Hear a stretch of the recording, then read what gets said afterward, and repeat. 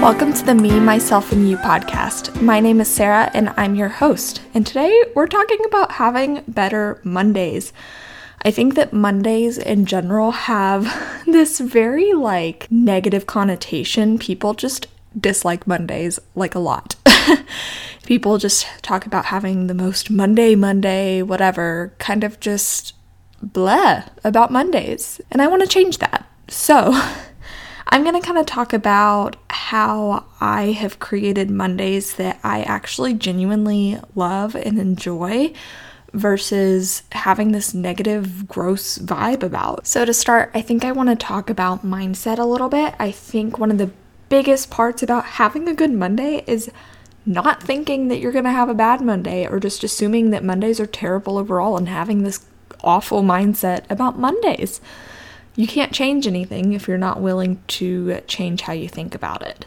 To start changing how you think about Mondays, I think the best place to start is to tell yourself, I'm going to have a great Monday. Monday is great. It's a fresh start. I get to do all these great things that I love. And think about it is you get to do Mondays. You get to do whatever it is that you're passionate about, whether it's something like the things you do in the morning before you leave for work, or if it's your work itself. So keep that in mind when you're scheduling your days to have those good things going on. And I think that kind of brings us into my next point is that you want to design Mondays that you love. This is something that I have been doing my best to do for the last, I'd say, year or so. Especially as I've worked from home full-time, relatively full-time. I was a student until May, but am now full-time.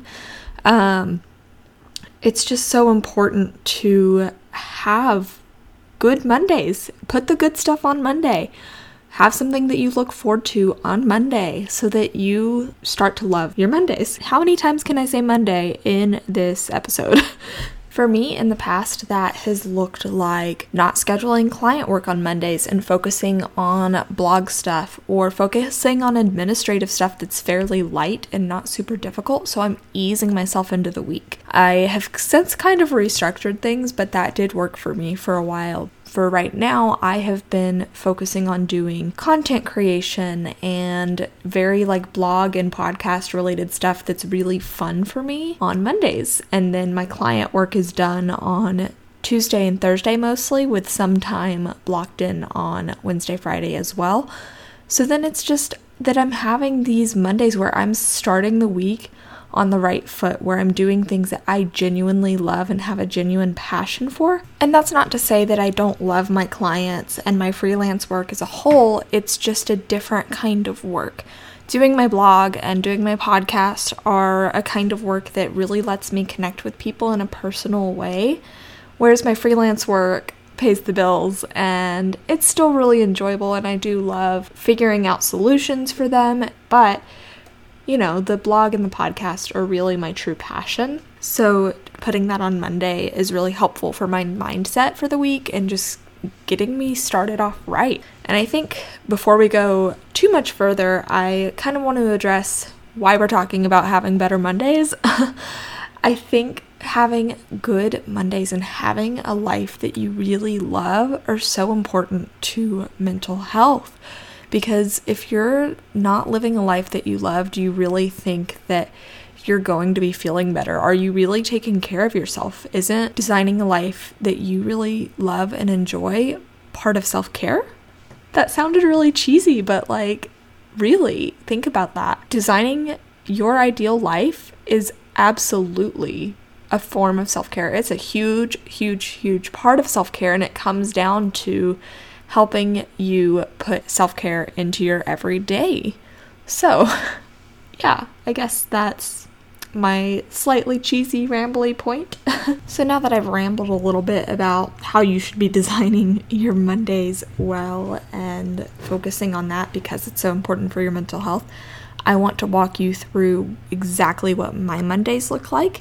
And I did recently reschedule them pretty much completely. I kind of reevaluated how I was spending my time and what I really wanted to be doing on what days, which is what really got me thinking about this, because while I have always tried to have Mondays that I actually really love, it can still be hard to make sure you're dispersing your tasks throughout the week well. So here's what my Monday looks like. I typically try to get up at 7 a.m. It is a struggle, I'll be honest. I don't like getting up. I'm naturally a night owl, but my husband works an early shift for his job, so I really am trying to push back my wake up time and stick with it so that I'm awake when he's awake and vice versa. I get up and I do my basics of getting ready, just getting dressed, brushing my hair, brushing my teeth, putting my contacts in, all that. I've been trying to put on a little bit of makeup so I feel a little more human and a little more put together and ready to tackle my day and my week. And then I make my coffee and take the dog out, all that kind of stuff. After that, I do email and Trello. So what I mean by that is that I go into my email and I basically look for client emails and add any new tasks to my Trello account. And I know I have been an avid bullet journal user, but Trello has been working a lot better for me for client management, so that's what we've been doing. After that, I write an email to my email list. So if you're not on that email list, you should definitely go join, because I am very much reviving it right now, sending out more emails and really engaging with you guys and focusing my energy on that, which is why it's one of the first creative things on my Mondays, so that I'm getting in that mindset and putting all of my energy into those emails. And then I have post on Instagram and engage. I am actually keeping my Instagram stuff on auto post right now so that I'm not getting interrupted or forgetting to go and post when I get the notification. But then I'm still trying to log on and engage around that same time, comment on other people's stuff, respond to your comments, that kind of thing. After that, I am recording and editing my podcasts. I was previously recording and then saving and coming back and editing at a later time, but I was talking to my friend Sam, who has her podcast, Offbeat Grad, about this, and she was like, it's so much easier to literally just edit while you record. So let's say I have an extraneous instead of going back and trying to remember to cut it out afterwards, I literally just pause and cut it and then keep recording. So this is the first episode I'm doing this, and it seems to be better. So we'll see. And then after that, I write social media posts to go with the podcast so that I'm remembering exactly kind of what I've said, what it's focused on, and knowing exactly what I would want to say to share it with you guys. So after that, I have a weekly call with a friend where we talk about our current blog stuff, content creation, just our projects. We talk about our personal projects because we're both really into self-improvement, that kind of stuff.